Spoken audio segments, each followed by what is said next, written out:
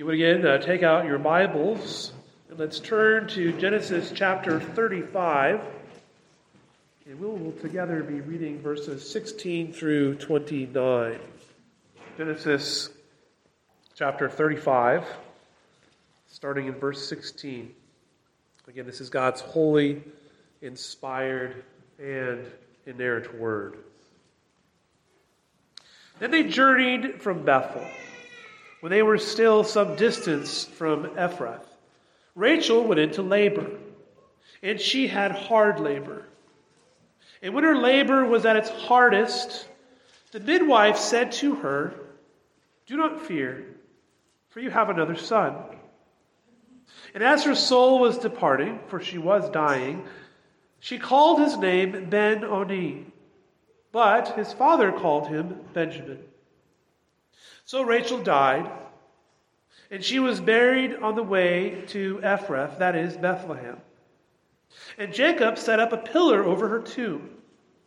It is the pillar of Rachel's tomb, which is there to this day. Israel journeyed on and pitched his tent beyond the tower of Eder. While Israel lived in that land, Reuben went and lay with Bilhah, his father's concubine, and Israel heard of it. Now the sons of Jacob were 12. The sons of Leah, Reuben, Jacob's firstborn, Simeon, Levi, Judah, Issachar, and Zebulun. The sons of Rachel, Joseph, and Benjamin. The sons of Bilhah, Rachel's servant, Dan and Naphtali. The sons of Zilpah, Leah's servant, Gad and Asher. These were the sons of Jacob, who were born to him in Paddan Aram. And Jacob came to his father Isaac at Mamre, or Kiriath Araba, that is, Hebron, where Abraham and Isaac had sojourned. Now the days of Isaac were 180. And Isaac breathed his last, and he died, and was gathered to his people, old and full of days. And his son Esau and Jacob buried him. The grass withers, the flower falls, but the word of our God remains forever. You may be seated. Let's pray together. Father in heaven, we thank you for this reading of your word. We ask now, O God, that you grant to us ears to hear. We pray for this, your servant, that what is taught here is your truth, and that we might unpack this passage and apply it to our lives. Be with us, we ask. Bless us, we pray. In Jesus' name and for his sake, amen. Now, some of you might remember where we began in this study of Genesis. I know there's a number of us that are newer to the church here, but some of you might remember that Genesis is structured around 10 toldos, that is, 10 literary units which are signaled by a Hebrew phrase, or actually Hebrew word, that is toldoth, and that word means these are the generations of. And so the toldoth that we've been studying in, actually began back in chapter 25, and really has been the story of Isaac, or should have been rather, the story of Isaac, the son of Abraham, but really has been the story of Jacob. Now, in some respects, what there is of the story of Isaac has been absorbed into the story of Jacob. And there's a sense in which it seems like Isaac is sort of passed over. And the story of Jacob becomes centered. Now, the story of Isaac, of course, was filled with conflict. Isaac had conflict with his wife. He had conflict with Abimelech. He had conflict between his two sons. And the conflict between those sons is solved, it seems, by sending one of them away. So Jacob was brought up and lived in a world of conflict. And he participated in that conflict. And yet God marvelously transformed him at Bethel. Covenant promises made to Abraham and to Isaac have come to him as well. And now he has returned to the promised land where he would be reunited with his father before Isaac passes into glory. Now, throughout all of this, what is displayed is God's faithfulness. Even despite the weakness of his people, Isaac is passing off the scene, just as Abraham had passed off the scene, and the mantle of leadership is being prepared for the next generation of leaders. So the focus of Jacob, though, now is coming to an end, and it will now pass to his sons, with particular attention paid to Joseph, who was providentially used of God to rescue them. We'll, of course, be looking at that in the future. And the focus will be on Judah as well, the fourth son, who will unexpectedly take on a larger role, and from whose progeny will come the kingly line and ultimately the Messiah, the Lord Jesus Christ. And so these last verses of Genesis chapter 35 sort of bring together all of the various loose strands of the story of Jacob, all of the bits and whatnot from the story of this told off of Jacob, and thus brings that portion of the narrative to a close. And as it does, we will observe three incidents which are bound together by Jacob's itinerary, which then form the structure of our text and sort of bring together all these loose strands. Those events are first on his way to Ephrath. The second is at the Tower of Eder. And finally, you have what happens at Hebron. So those are the three sort of stops on the itinerary of Jacob. Now, by the end of this told off, we'll see that Jacob will have lost his mother. She's already died at this point. He will have lost his father, and he will have lost his most beloved wife, Rachel. The older generation is passing off the scene. The new generation is being prepared to take up the leadership in this burgeoning nation. And in this text, it becomes more and more clear who in that next generation will be the ones to take the leadership roles and who will ultimately be passed over as well. Now, the narrator also includes a list of Jacob's sons. It's listed in the order of their rights. This is fitting as the scene opens with the birth of Benjamin, Jacob's last-born son, and then includes the misdeeds of Jacob's firstborn son, Reuben. So Jacob, just even in this, as the various strands are being brought together, Jacob experiences both great joy and heartache. Benjamin's birth brings joy, but also heartache as his wife dies, and further heartache as his firstborn son sins against him. And so, as we jump into our text, Jacob has left Bethel. He's traveling south toward Hebron. Now, the first stop on the itinerary, you'll notice, is Ephrath, which also, in some of your Bibles might be in parentheses or it might be set off in some way, but this is also Bethlehem. Now, it was here, some distance away from the place that Jacob's beloved wife, Rachel, goes into labor.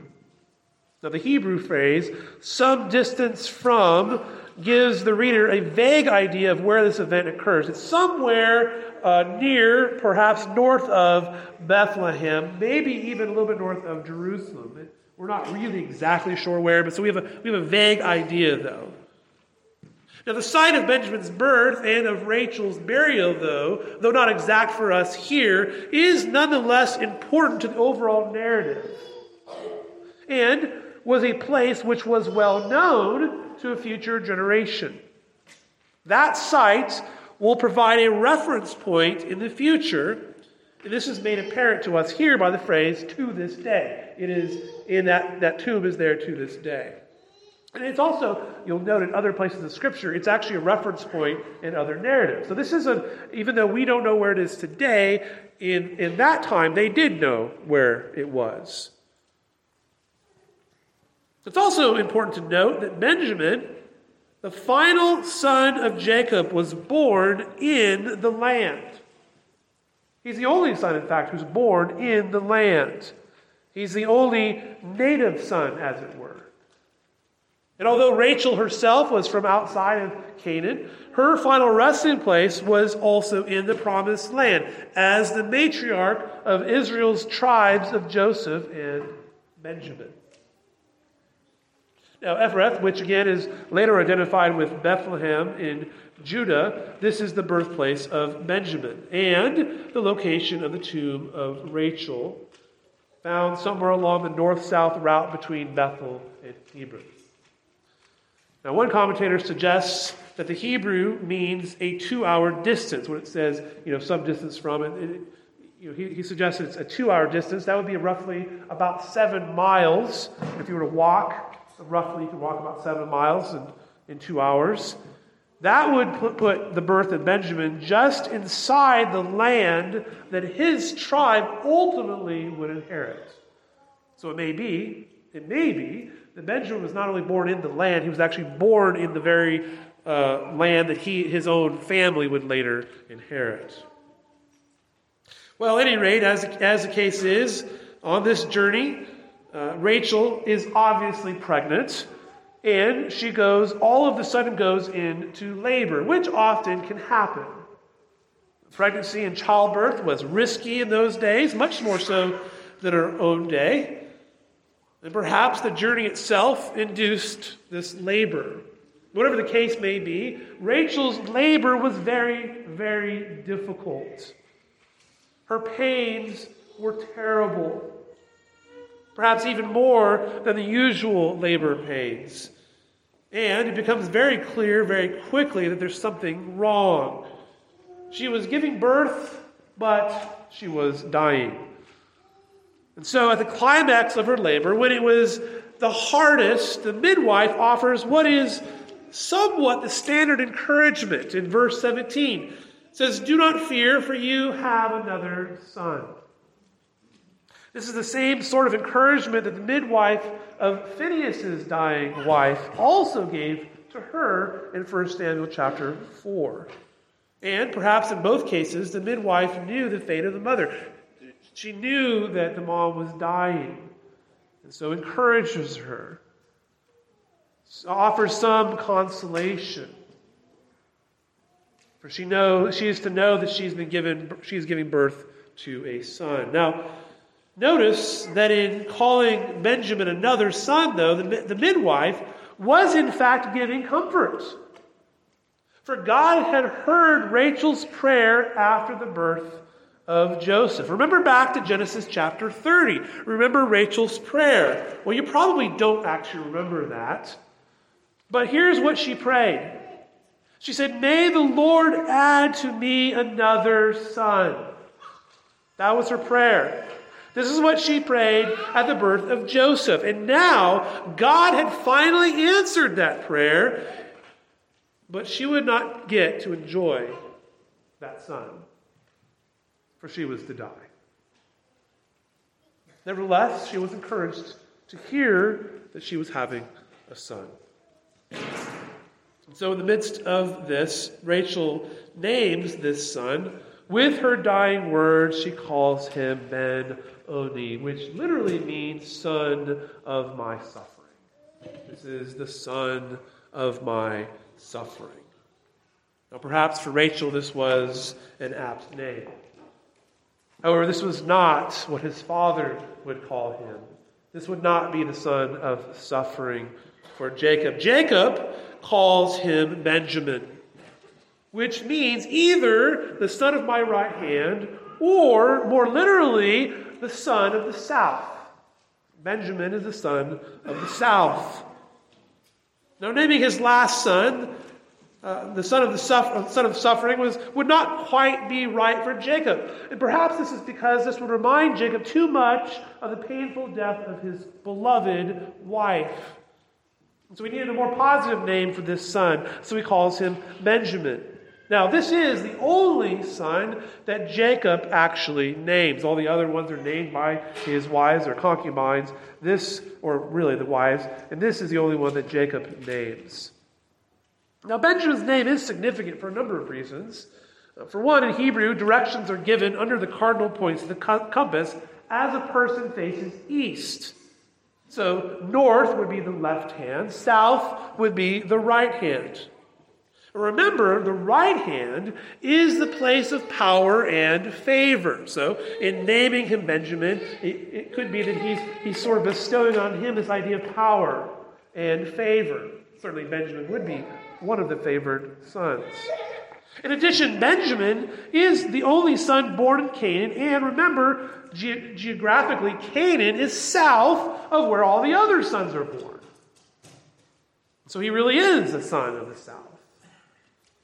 We also see later in the narrative that Benjamin maintained a lifelong favor with Jacob.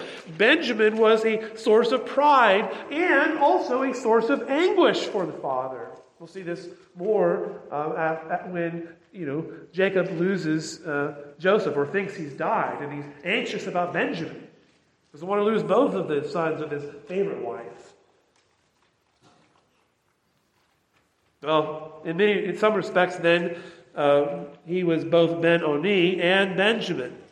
He was both the son of suffering and the son of my right hand. Now, the attention is paid to the birth of Benjamin and is paid to the death of Rachel, does signal something of the sibling conflict which will occur later on in the narrative. Jacob has special affection for these two sons, his two youngest sons, the two sons who were the sons of his favorite wife, his beloved wife, Rachel. This favor will eventually lead to the selling off of Joseph. Again, we'll see that in the future. Although Jacob thinks that his son had been killed by wild animals. And we'll also see this continual fear that Jacob has of losing Benjamin also. And so Rachel dies giving birth to this son. And we read that she was buried on the way to Ephrath, which is Bethlehem, and Jacob set up a pillar over her tomb. And verse 20, again, notes that this pillar is there to this day. That is, that in the day of Moses, and even beyond that, that pillar was still there. Which must mean then that when the children of Israel returned from the Exodus, the pillar was still there, marking the grave. So Rachel's grave becomes something of a geographic marker. It is actually mentioned in other places of Scripture. It is mentioned by Samuel in his instructions to Saul. Remember when Saul was out looking for the donkeys? And, well, they've been found. But he tells him, go to Rachel's tomb, and then he gives him instruction. It's also mentioned in the days of Jeremiah as a reference point. As reference is made to a voice crying out in Ramah, Rachel weeping for her children. And Ramah, by the way, is another reference to Bethlehem. And so the pillar erected on that spot becomes a significant marker for the nation of Israel. And here, for our purposes, marks the first stop on Jacob's itinerary. Well, from there, we see that Israel, or Jacob, journeyed on and came to Migdal-eder, or the Tower of Eder. Literally, that is the watchtower of the flock. Again, this is another location somewhere between Bethlehem and Hebron. Now, some have suggested that there's a connection with this place and a statement which is made in Micah chapter 4 and verse 8, which references Migdal-eder. Now, the association in Micah and the messianic themes of the book gave some of the Jews expectation that this was the place where the Messiah would reveal himself. So we have this place. Now, if, in fact, Migdal-eder is a proper name, not just some general watchtower for the flock somewhere, but an actual place, then this would be a place somewhere near Jerusalem at Solomon's Pools, southwest of Jerusalem, which means this, for our purposes, Jacob had not gone very far from his last stop. Wherever this place is, whether it's a designated location or simply a tower for watching the flocks, Israel camped at that place. So this was the next stop. Now, we should note this is not a permanent camp. This is where they had stopped, fed the flocks or whatever they needed to do. They're on their way to see Isaac and Hebron. There's no altar that's built there. So this is a temporary place. But because he hasn't gone very far, this perhaps speaks something to the timing of what Reuben does next. Verse 22. While Israel lived in that land, Reuben went and lay with Bilhah, his father's concubine. Excuse me. Now, first of all, notice the prominence of the name Israel. Israel as the man and Israel as the clan, all of his family, the nation. This also signals that the misdeeds of Reuben have not only personal consequences for Reuben and his father, but national consequences for this nation. This is going to impact the whole tribe and the whole nation. And so the clan of Israel had not traveled very far after the death of Rachel and the birth of Benjamin. And then, so what we understand is this: Reuben doesn't waste any time. Right? He doesn't waste time with what he is going to do in his wicked deed. So he went rather quickly, and he lay with Bilhah, the maidservant of the now deceased Rachel. Now, you might ask, why does he do this?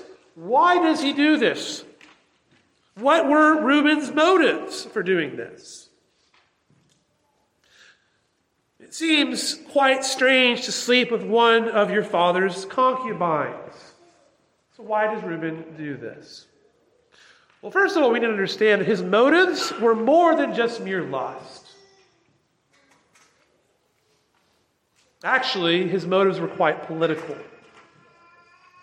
Reuben slept with Bilhah, Rachel's maidservant, in order particularly to defile her.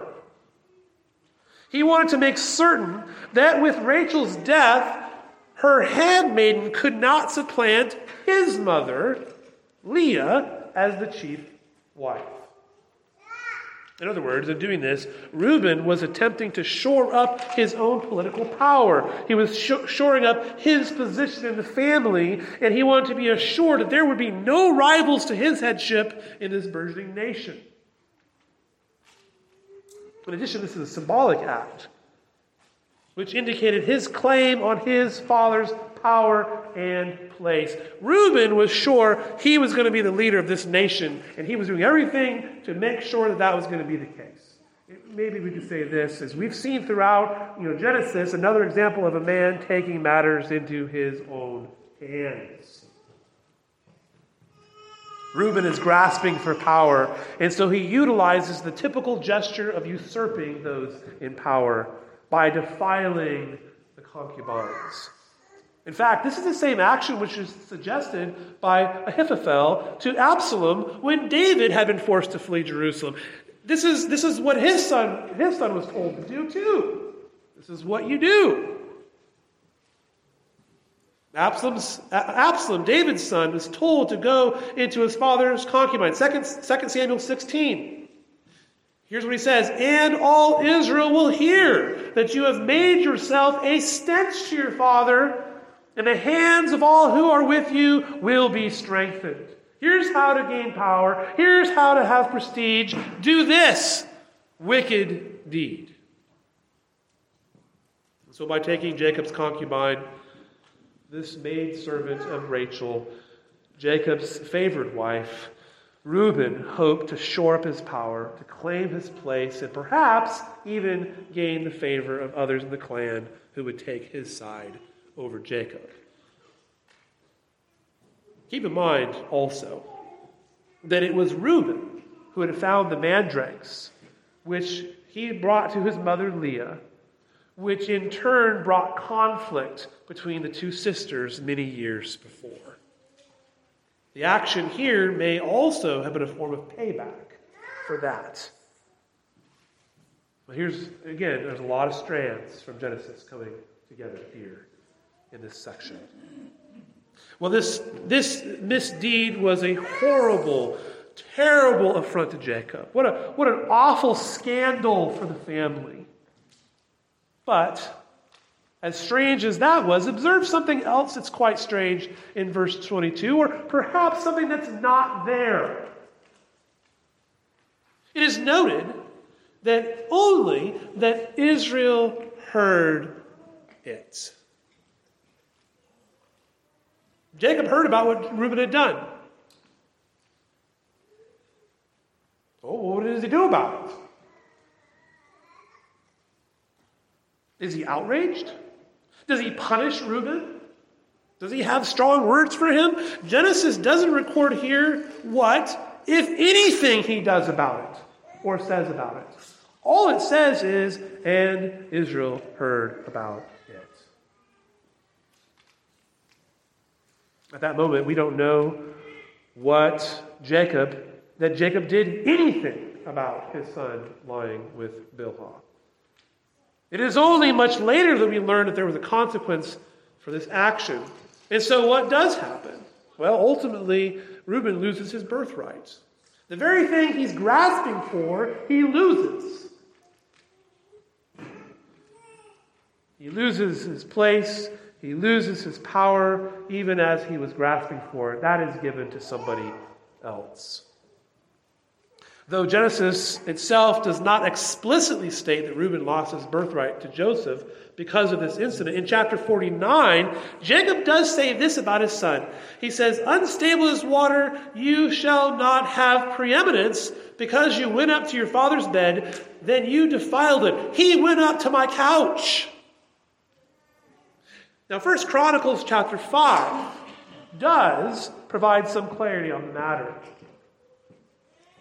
Listen to what it says in 1 Chronicles 5, verses 1 and 2. It says, "The sons of Reuben, the firstborn of Israel, for he was the firstborn, but because he defiled his father's couch, his birthright was given to the sons of Joseph, the son of Israel, so that he could not be enrolled as the oldest son.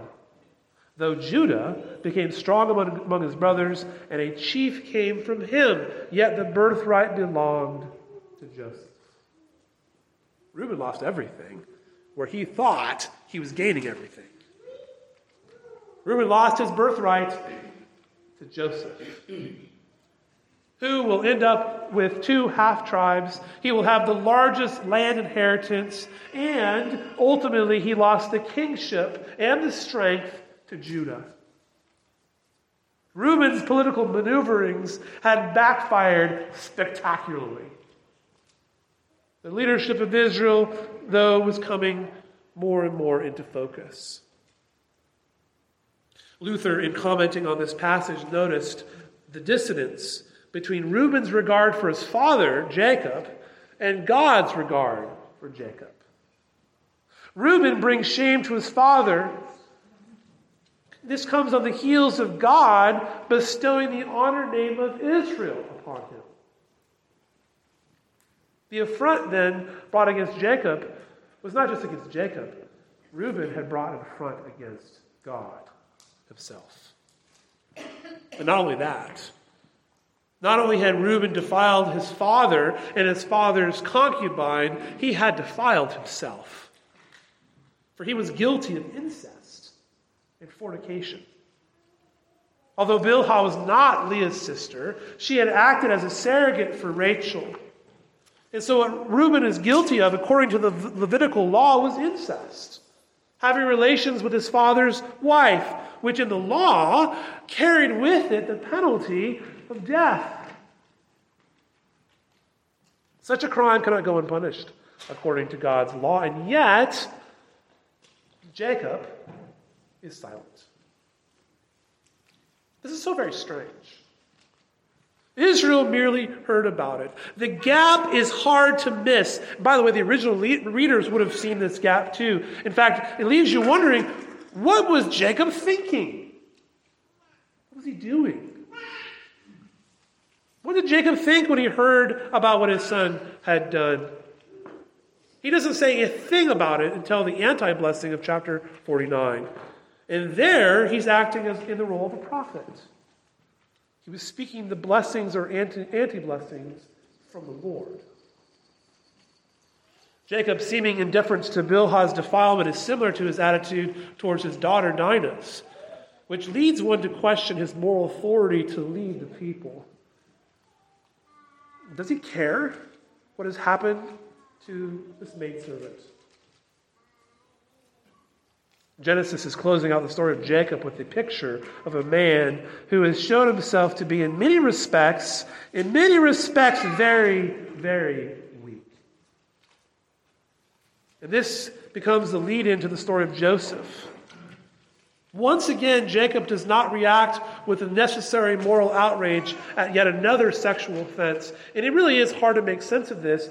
Other than this, God is faithful, isn't he? Even when men are weak, like Jacob is. Now, in the narrative, it seems sort of strange, perhaps, at this point, to insert in the middle of Jacob's itinerary, we come to a brief genealogy. With the birth of Jacob's final son, Benjamin, and Jacob now having 12 sons, it is actually quite fitting to give a summary catalog of the family. In fact, this has actually been the pattern throughout Genesis. After the story of the father is told, and that section comes to an end, there's a genealogy given. And so when we read of the death of Abraham, for instance, we read of his family and of his sons, and then Isaac's sons are listed as well. So this is just sort of the pattern. We lose the pattern because there's all kinds of events that happen in between, but this is the pattern given in each of these toldos, the generations. So here, the main story of Jacob is coming to a close, and the transition is coming now to the account of Joseph. And that will, of course, take up the rest of the book. And so in this way, the genealogy fits with the pattern. Notice, the sons are presented here first on social ranking and then on birth order. First on social ranking, then on birth order. Thus, the sons of Leah are first, then Rachel, then Bilhah, and then finally Zilpah. God had been faithful to Jacob in making him fruitful with offspring. The covenant promise was being realized, and God's goodness is being demonstrated despite the weakness of Jacob. Notice that. That's within all the context, right? God has been so good to Jacob, even though Jacob himself has been weak at points. He's been strong in faith in others, but he's been very weak at points. Sounds familiar to you, doesn't it? Aren't you sometimes strong in your faith and sometimes so weak, so very weak? We're like Jacob. God is though faithful. God's faithfulness is being realized. God's goodness is being demonstrated. Jacob and his sons reside now in the land of Canaan. This is the land that was promised to Abraham. And again, this is demonstrating God's faithfulness to his promises. The 12 sons of Israel is then also compared with the Toldoth of Esau, which actually comes in the next chapter. And there it catalogs the kings and chiefs of Edom. We'll look at that in a few weeks. The orientation of the text, though, is toward the future, towards fulfillment, towards that which is yet to come. Looking forward to God fully fulfilling his covenant promises by his grace. It's looking forward to those things. There is not yet a nation. The nation is starting to come, but it's not yet. The land is theirs, but it's not yet theirs. It's still under Canaanite control. And yet the promised fulfillment is coming closer and closer. It's coming more into focus for them. So there's hopefulness. Even as these sons would not see the fulfillment of it, there's hope towards what is coming. Now, one last note about the genealogy. is this. It ends this way. It says, these were the sons of Jacob who were born to him in Paddan Aram. Some of you might think, well, why is that striking you as strange? Well, Benjamin is included in the list. But we already know that he was not born in Paddan Aram. We had just read that he was born in Ephrath. He was the only native son of the land. So why does Moses include him in this way? Well, first of all, without Jacob having gone to Paddan Aram in the first place, none of these sons would have been born. Additionally, this list may be an idealized account of all the sons having participated in the exodus from Paddan Aram to the Promised Land. And again, remember, this is being written to that generation who came out of the exodus from Egypt. Also, this list is not intended to be exact in the same way that we typically like things to be exact in our modern world. The sons who were born outside the land share the same destiny as those who were born within it. All of them would inherit the land. Again, remember, the original audience reading this account had not yet themselves seen the land. They had just come out of Egypt. In most of those cases, too, they wouldn't actually see the land. Their children would see the land. But the Exodus generation could take heart that the land belonged to them and to their children, and it was waiting for their arrival, just as it belonged to the generation of those who had just come with Jacob back.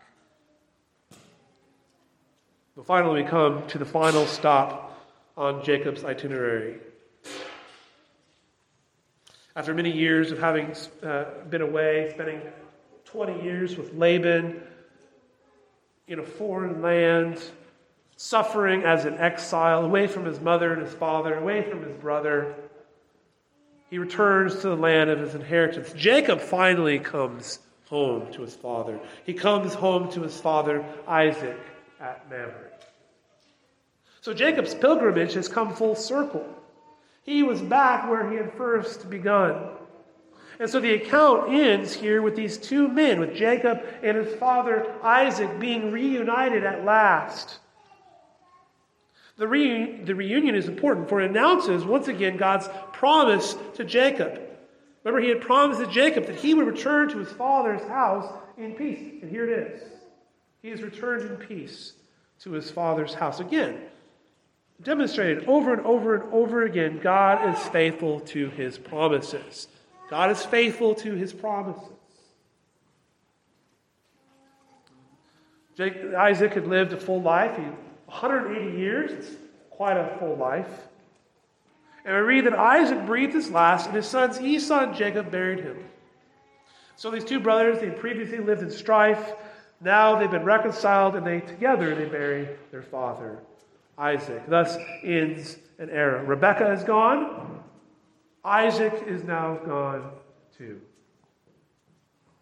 Jacob has his sons, and so attention will return now to them and to what they will do as the nation grows. But first, we have an interlude. The text will describe the family of Esau and the nation of Edom, who will themselves play a significant role in the history of Israel. Well, this told off, which has described the life of Jacob, was an account filled with conflict. We saw all over and over again the various things that Jacob was involved with, the conflict that he had. But we also see a man who was transformed, a man who went from being Jacob to Israel. And we see the promises of Abraham, of fruitfulness, beginning to come to pass as he has these 12 sons. God's faithfulness to his covenant promises. Promises which we too enjoy the benefits of. Genesis describes the promises made to Abraham being passed down from generation to generation.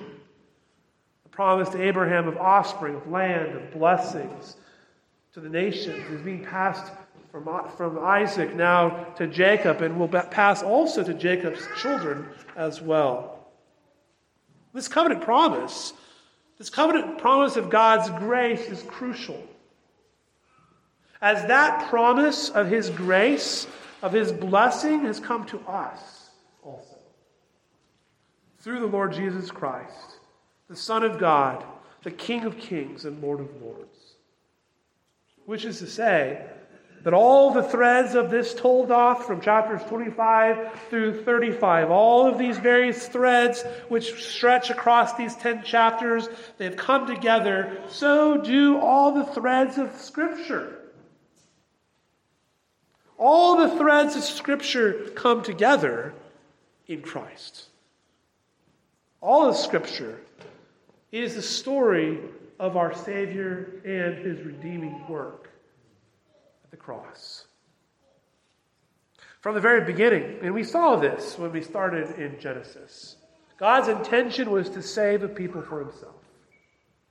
All of the Bible points to this reality, that Christ came to save sinners, that the Lord God of Israel has visited and redeemed his people, that he has raised up a horn of salvation from the house of David, that the promises sworn to Abraham that he would rescue us from our enemies, that we may serve him in holiness and righteousness, has come to pass in our Savior and in our God, the Lord Jesus Christ. Jesus, the book of Hebrews teaches us, is the guarantor of a better covenant, for he holds the office of a priest forever, and therefore he is able to save to the uttermost those who draw near to God through him, since he always lives to make intercession for them. And so, dear congregation of the Lord Jesus Christ, be encouraged, knowing that God is working all things according to the counsel of his own will and for his glory. That he is saving his people, that he is fulfilling all of his promises. And understand, too, as we've seen, these promises, the fulfillment of these promises, they come in the context of difficulties, of conflicts. God is saving his people. He is fulfilling his promises even as there's conflict, even as there's misery in life. Even in the context of strife and uncertainty in this present evil world, you can take comfort in and rest in Christ. Because God's promises are sure.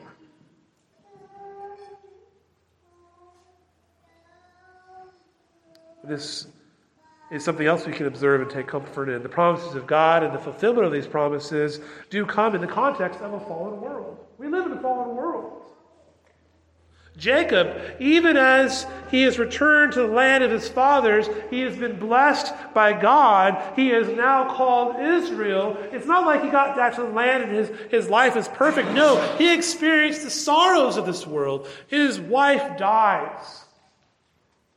His son, his firstborn son, sins horribly against him.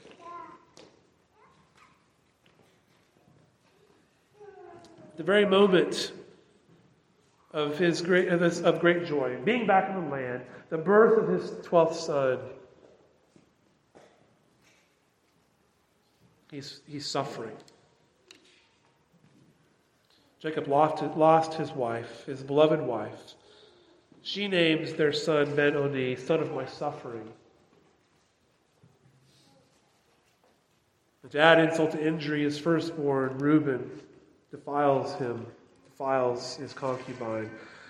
Jacob, like you and I, experienced trials and tribulations of his life. He experienced pain of loss. You and I experience the pain of loss. You and I suffer. You and I are sinned against. Beloved congregation, I do not need to convince you that we live in a broken and sinful world, do I? You've experienced it. You know what it is to suffer the miseries of this life. I know many of you are struggling right now under the weight of this in various ways. And so you and I are ever aware that things are not as they ought to be. We also are ever aware that we ourselves contribute to what is wrong in this world, don't we?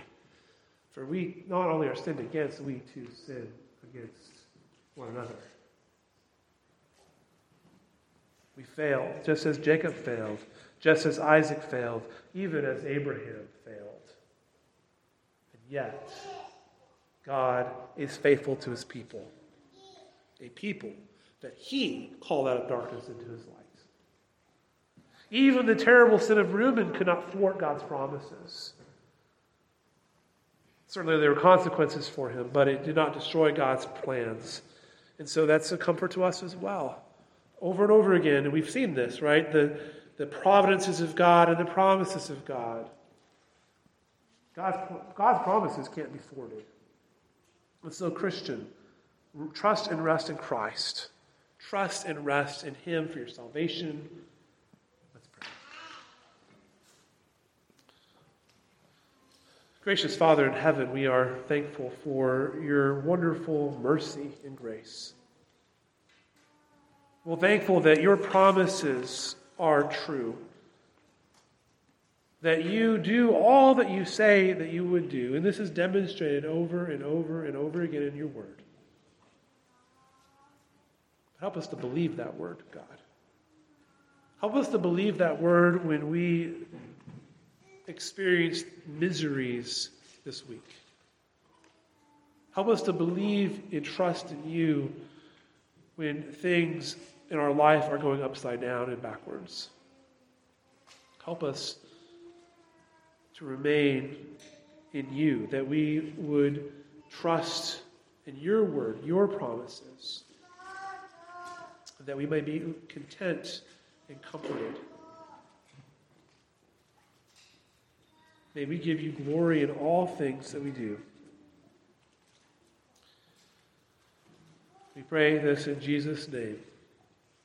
Amen.